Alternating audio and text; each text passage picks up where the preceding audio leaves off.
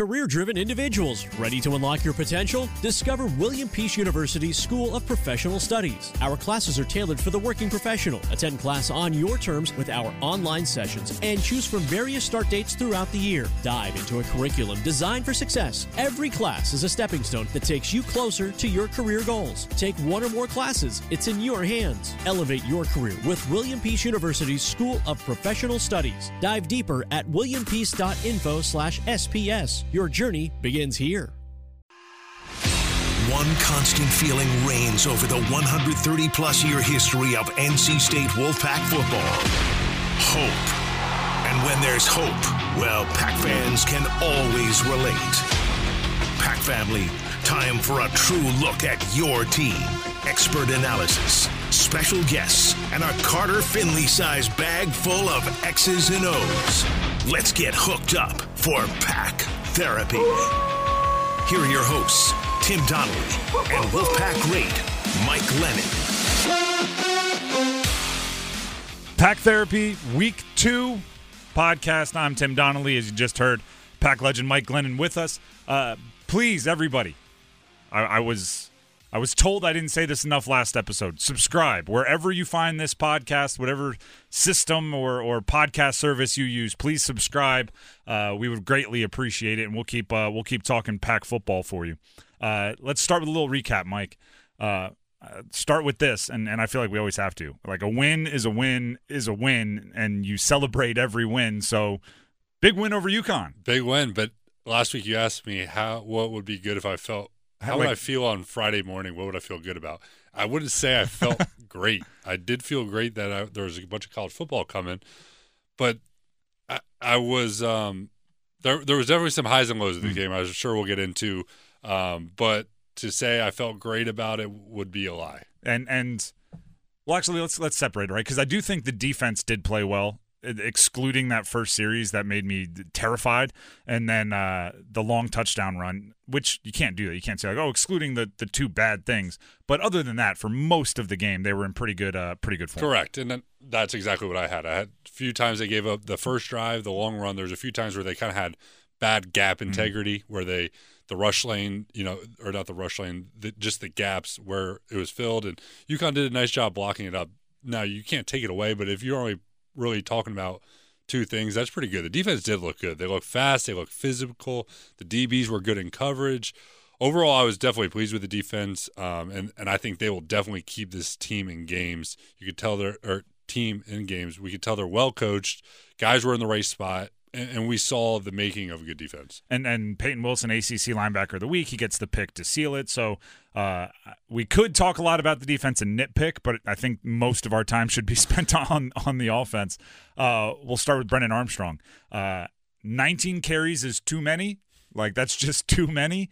But I feel like he's a more popular guy in the locker room this week because he kind of dragged at times the offense, and he was grit and grindy, and he kept standing up, but I don't know if that's what you want from your quarterback. It's not, but it might be what they need. I think that was the brightest spot of this offense was Brennan Armstrong running the ball. Now, 19 times, that's a lot, and those hits are going to add up over the season. But that's exactly what we saw him do at Virginia. He's this physical, tough runner, and I think the guys in the locker room are probably like, wow. There's respect gained because in practice and scrimmages, the quarterback's not able to do that. They're tagging him off. They're not able to kind of run over a guy, and you saw what he could bring.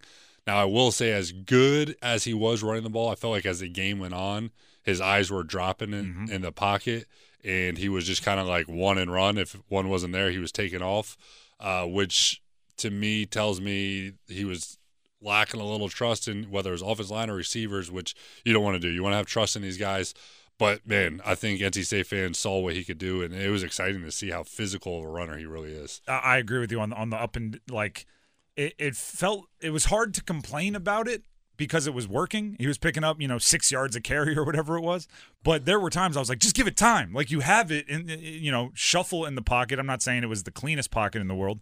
But there were plays where he had time, and he did happy feet, whatever you want to call it. He tucked it and ran a little early. And that's where I think it can add up, right? They might have to use his legs more this year. We'll see. But you can't take if there's a way to take a hit off you, you have to do that. You Right. have to get it out of your hands. Right. And it's funny, I was thinking about it, is how in the preview show you said, are you okay if this offense turns it into kind of an air raid? Where I think now the question is, are you okay with this offense where Brennan Armstrong is almost the lead runner? Mm-hmm. With that being said, I was actually pleased with the running backs. I thought Jordan Houston looked good. I thought Michael Allen looked good. I thought Dalbert Mims looked good. But the offensive line wasn't creating a whole lot of holes. There was way too much penetration from the UConn defensive line, and there just wasn't a lot there. And it felt like the only time the run game really got going was with Brennan. So let's kind of bridge the gap here. That's a lot of look back. Robert and I's offense. There's room for improvement. There were at times there would be like a 6-play stretch, and I'd go, "Oh, they're catching a rhythm. All right, they're getting it." And then for whatever reason, that rhythm would fall out of favor, and we'd have Brennan Armstrong scrambling for his life, running for 6 yards again. What was your take on kind of the play calling and the rhythm of it? Yeah, I thought you saw some of that movement we talked about, where kind of the motions and guys lining up in different spots, but it wasn't quite as creative as I was kind of anticipating. There wasn't a whole lot of those bunch formations, those stack formations, which I think, as I'm sure we'll get to, the receivers, you're going to have to find ways to help these guys out more. So I thought maybe he was saving stuff. We talked about that, which I don't think you want to do. Vanilla? I don't know about that. You got a little close for comfort, right. Yeah. But we'll see as the season evolves. It's game 1. I don't think they're going to have their full playbook in. I think as the season goes, it'll continue to evolve. But overall, it wasn't quite as much, I don't want to say razzle-dazzle, but it was just more static than I was kind of anticipating. And now Notre Dame's coming to town, and the wide receivers, as you brought up, there was at least one really bad drop where it was, I think, a hitch on the left side, and it went right through the hands of the receiver. I'm kind of still waiting for one of the receivers to make a play, right? To make the catch that is difficult rather than just making the ones they should, getting the yards they should. There wasn't a ton of yak opportunities.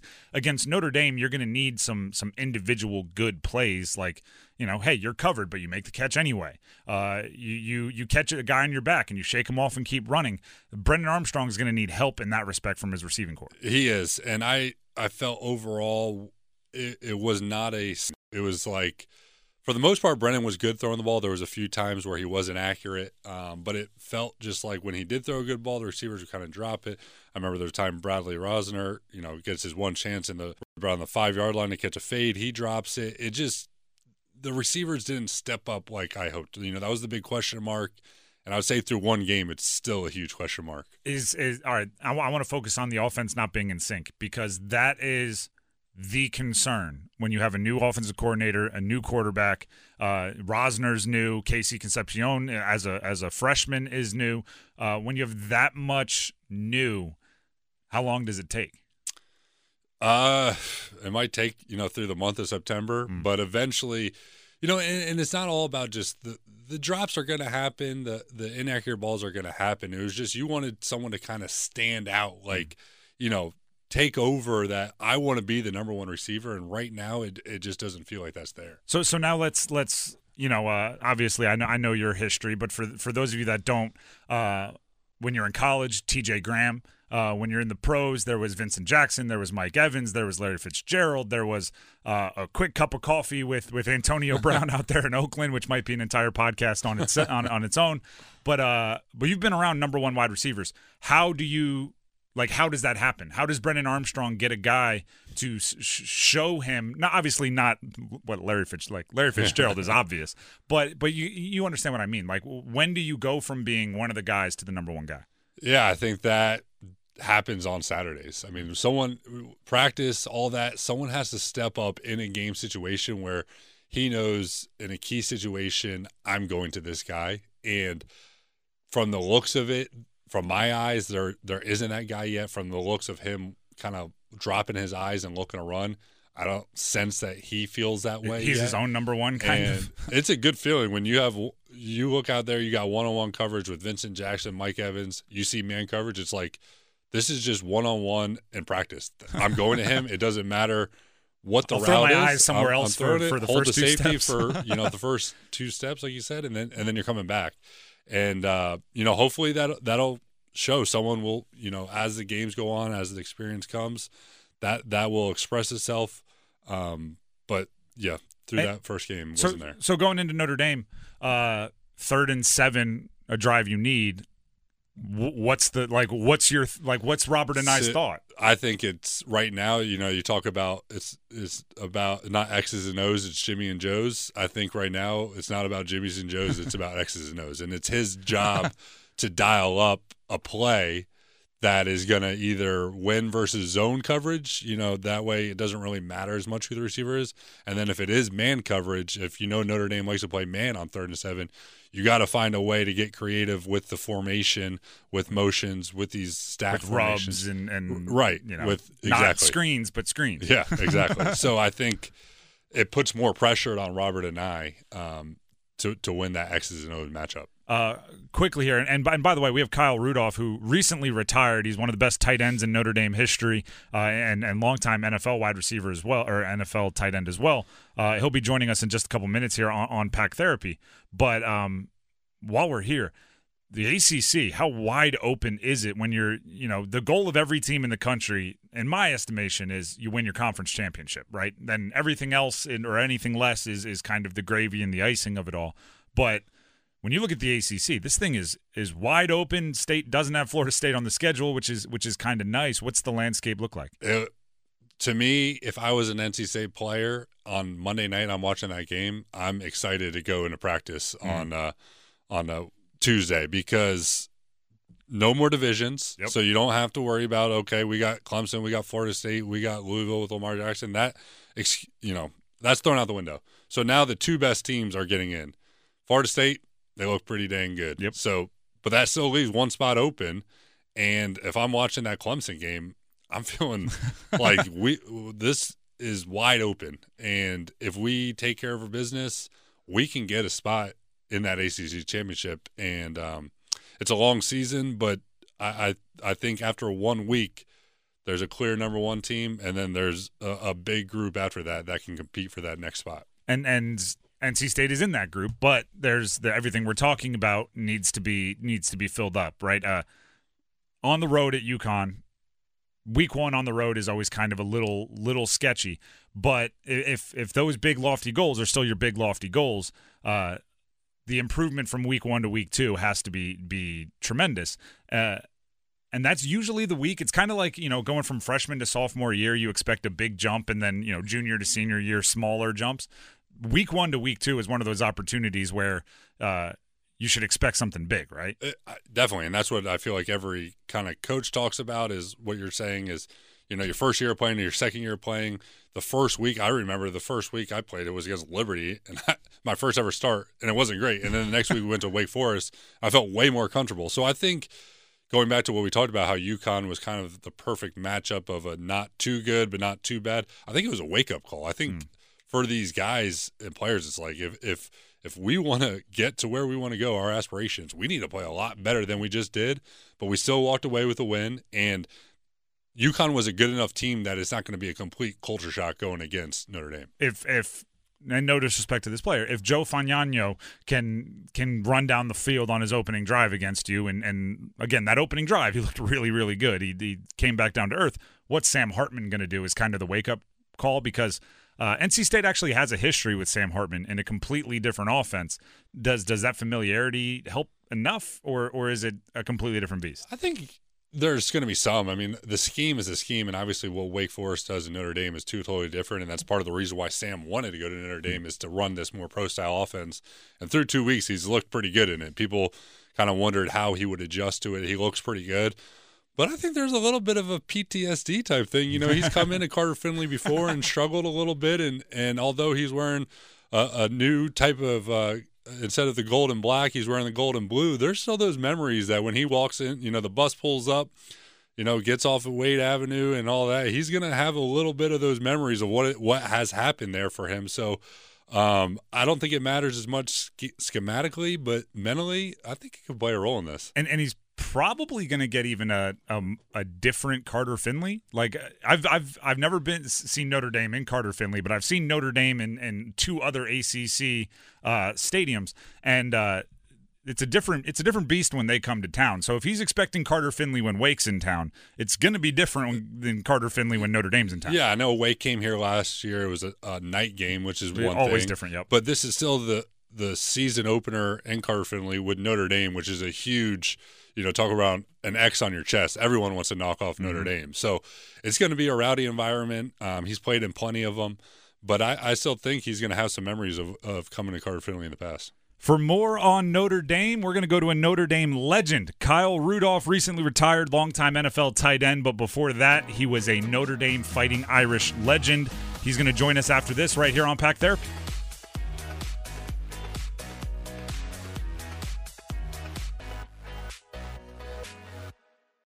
Did you know that your unused medications could end up in the wrong hands? It's important to keep your medication secure in a locked location, such as a locking box or locking cabinet. When it's time to dispose of them, safely and properly dispose of old, expired, or unused meds by using an at-home disposal product or a medication disposal box in your community. Don't miss out on medication take-back events happening near you. Don't let anyone take what's yours. Lock your meds. Be aware. Don't share. Learn more at lockyourmeds.org/NC.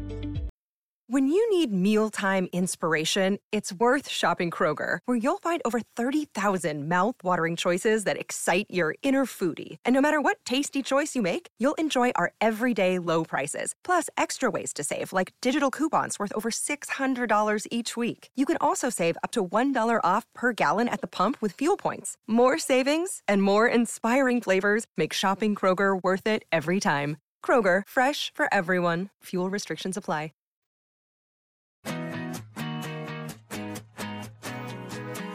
All right, welcome back, I should say, to Pack Therapy, the podcast.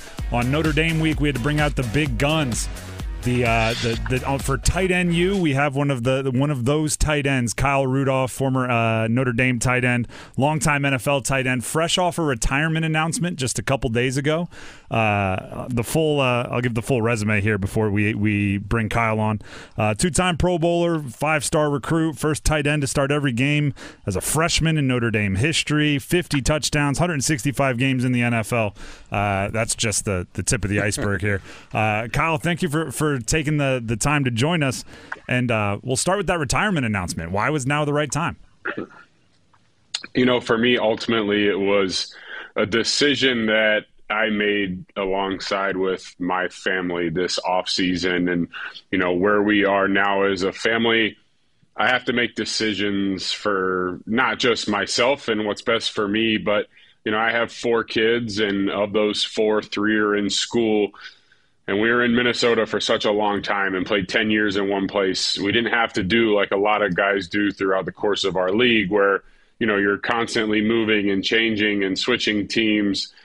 And then over the course of 3 years, from my last year in Minnesota to this past year in Tampa, I played 3 teams in 3 years. And ultimately, it would have probably been my 4th team in 4 years had I decided to keep playing. I think you couple that with now the opportunity to get into the media, starting my career in the booth, calling Big Ten games for NBC on Peacock, having the opportunity to host a Fox radio show on Sundays during Sunday Night Football. And for me, it really felt like a great time to make the transition. I know Mike would agree with me. We always had guys, mentors, veteran players in the locker room when we were younger players that told us, when the time comes and you just know. And for me, this offseason, I knew it was time to move on to what's next. Yeah, and from a guy that knows what it's like, talk about 3 teams in 3 years, 7 teams in 7 years for me. So I know all about that. But I want to kind of tell a story about when me and Rudy were together.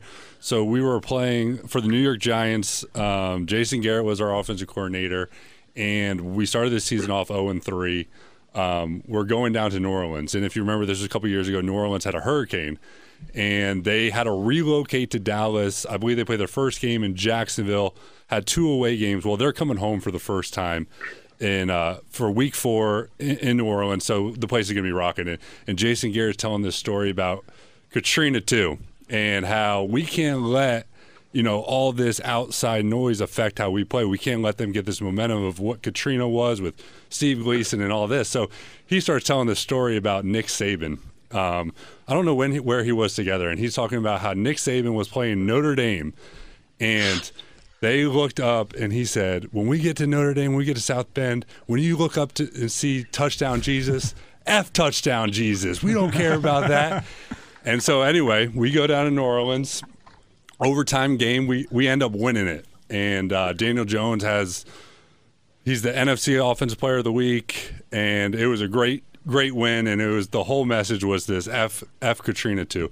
So the next week we get back into our meeting room, and this was COVID time, so we're in this like outdoor tent. And above the whole thing, there's a touchdown Jesus poster that Rudy brought, and it stayed there the whole year. So that was our kind of what we leaned on was to get through it was this F touchdown Jesus.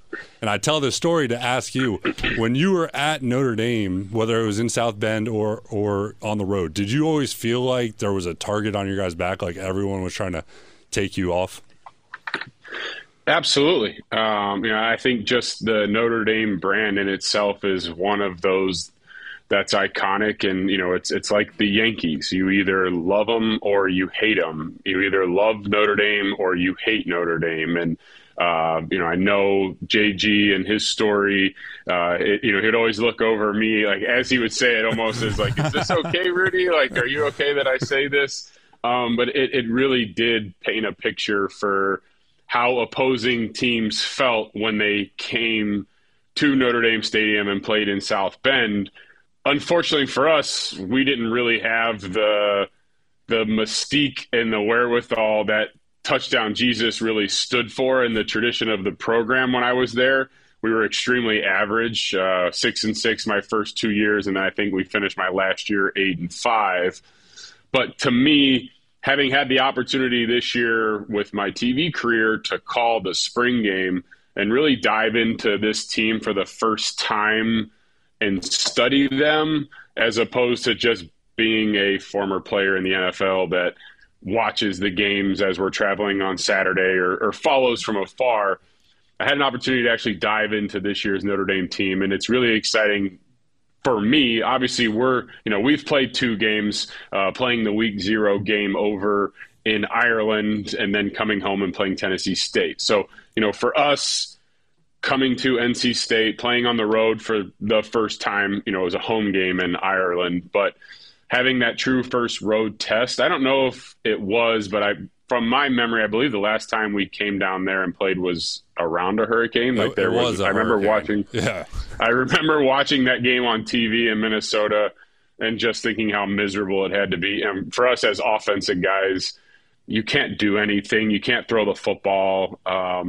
So for Notre Dame this year, I think it's a team that has a chance to do something special. Obviously, you add Sam Hartman and his experience and the success that he's had to a team and a program that's really hung their hat on offensive line play, dominating the line of scrimmage, running the football.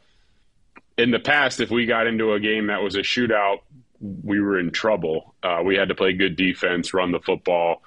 And now when you get into a shootout, you have a 24-year-old, 6-year quarterback back there that can sling it around. So I'm excited for these guys to bring that magic and mystique back from touchdown Jesus. So when people come to South Bend, they're actually worried about coming to South Bend to play Notre Dame again. I actually want to go into that. You mentioned 24 years old. I looked up where you were when you were Sam Hartman's age. You were going into your third year in the pros, coming off a Pro Bowl year. Just to kind of put it in your memory, it was this would have been the preseason after Adrian Peterson ran for the 2,000 yards. What would you have done in college if you were Sam Hartman's age yet still kicking around on Notre Dame's campus rather than going up in the NFL? It's interesting because I had the opportunity to sit down with Sam for our production meeting for that spring game, and I felt like I was sitting across the table from, a peer in the NFL, just his maturity and the way that he approaches things, and obviously where he's at in his academic career. He doesn't have the workload that all the other grad players have at Notre Dame. So they would talk about how much time Sam would spend in the building. To me, I'm thinking about, Mike, the times that we spent in the building and how long we were there. That's almost what Sam does at Notre Dame, because he has a few grad classes. He doesn't have the full class load that everyone else has.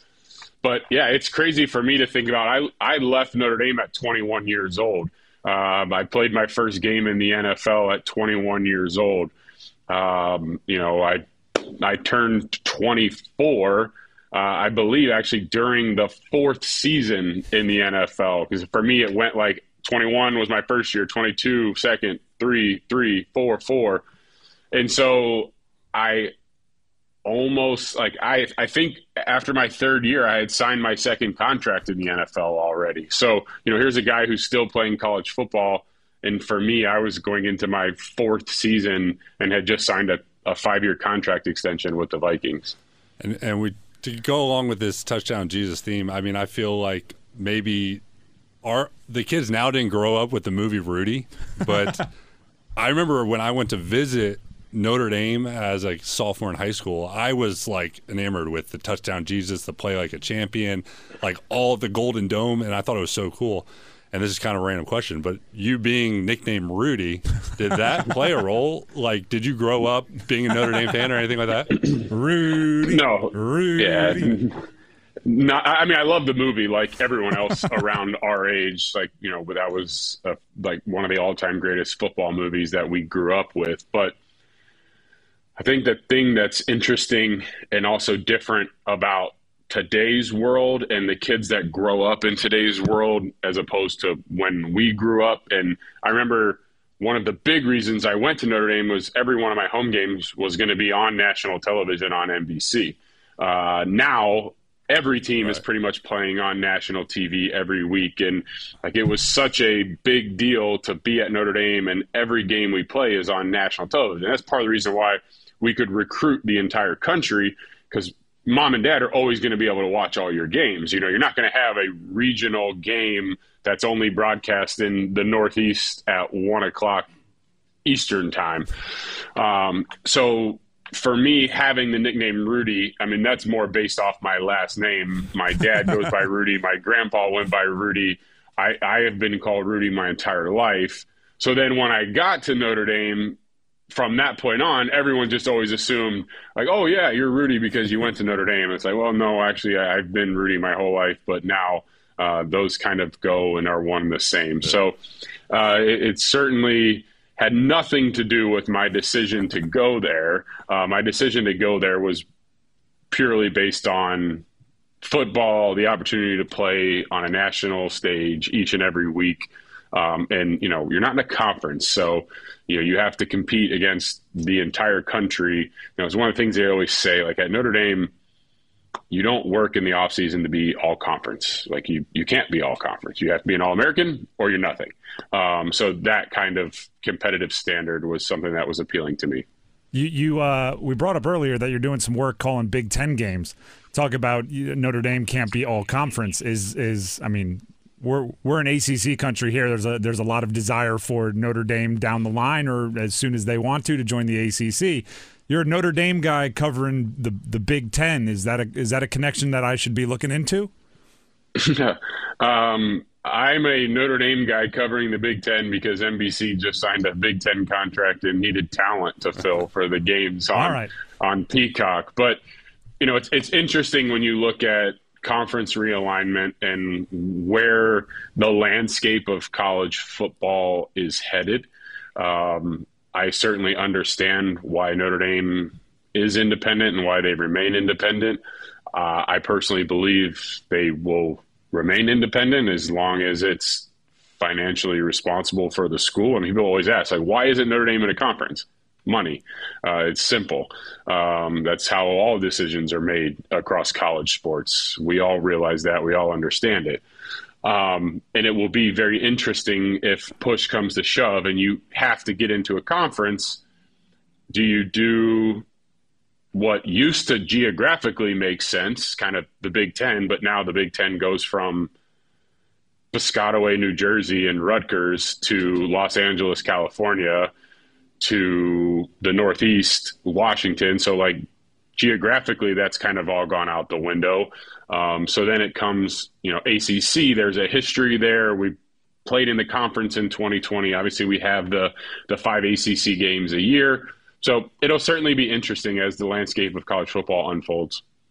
Last thing before you go, Rudy, tell NC State fans what they can expect to see from this Notre Dame team when they come in town on Saturday. I think the biggest thing, and it's been a part of Notre Dame's DNA since I can remember, like I mentioned before, it's a team that wins the game up front. They lean on their offensive line. They want to run the football. Audric Estime is one of the best backs in college football. He reminds me of the Jerome Bettis that I watched growing up as a kid. Just a huge back, but they also have kind of this new modern era of a stable of backs. There's multiple guys back there carrying the football. And I mentioned Sam Hartman before. Sam adds a dynamic that we haven't had there in a long time. When you have a guy back there who, Mike, you know how hard it is when you're playing in a system where you got to turn around and hand the ball off, and you live by the run game. And then all of a sudden you have a 3rd and 8 and you got to throw the ball, or you get down 10 points, 14 points. So we got to start throwing the ball around. When you've done that from the beginning and, hey, we're slinging it all over the yard, like you don't even worry about being down 10 points. You're like, we'll make that up in no time. But when your identity is built on running the football, it's really hard to be a quarterback who can all of a sudden – we start playing in the drop back pass world and you got to win a shootout and claw back from a 2-point deficit. From the half of football that I watched Sam play in the spring game to the 2 games so far this year, one of the big things that stood out for me last week was the 2-minute drive before half. JG's on the broadcast and he's talking about Notre Dame's calling timeouts. I think they were up 28-3 or something at that time. And he's like, why are they calling timeouts? And he was purely saying they're going to get game experience for Sam to go out and execute this 2-minute drill. And sure enough, he was 7 for 7 or 8 for 8, goes right down the field and scores a touchdown. And when you have a guy who can kind of just flip that switch and start throwing the ball around, it makes your offense really tough to defend. So I think that's what you can expect to see from Notre Dame is a team that's going to rely heavy on the run game. But if it turns into a shootout, you have a quarterback back there who can throw it around and has thrown it around a lot in the ACC. Well, we lied. I need one more 15, 30-second answer. Your final touchdown catch was from Tom Brady in his final regular season game. Where's the ball? Do you have it? Yeah, so that's a good story in itself. So the last touchdown pass that Tom Brady threw was actually my 50th career touchdown pass. I knew it was my 50th career touchdown pass when I caught it. We did not know that was ultimately going to be Tom's last regular season touchdown pass and the however many hundredth that he's thrown. So I immediately took the ball to the sideline, gave it to our equipment managers. They had it painted up for me. So the greatest quarterback of all time's last regular season touchdown pass is now painted in my office, and it says it's Kyle Rudolph's 50th career touchdown. Well, what about all these records? I hope I have a small record with you, Rudy. Did I throw you your longest catch of your career against the Chargers? Absolutely. There we go. 65 yards. So it took me 11 years to get 65 yards, but Big Mike stood in there on 3rd down. And took a shot. I took a shot. And that ball's right next to the Brady ball, right? Yeah, that ball's right next to it. Talk about the greatest Absolutely. of all time, Kyle, we appreciate you for taking the time. Good luck with your media career, and hopefully we're able to catch up again soon. Thank you, guys. Thanks, Rudy. Best of luck this week, but not too much luck.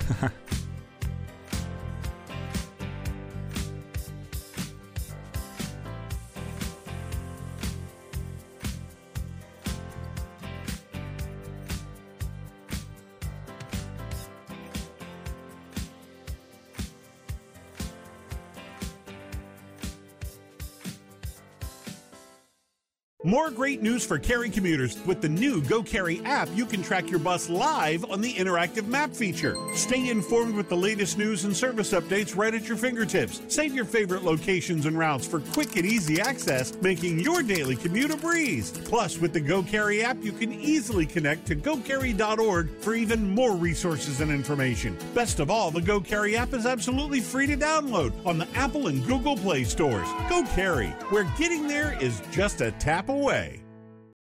Without the ones like you, who work tirelessly to keep things running, everything would suddenly stop. Hospitals, factories, schools, and power plants, they all depend on you. No matter the weather, emergency, or time of day, you're the ones who get it done. At Grainger, we're here for you with professional-grade industrial supplies. Count on real-time product availability and fast delivery. Call, click Grainger.com, or just stop by. Grainger, for the ones who get it done.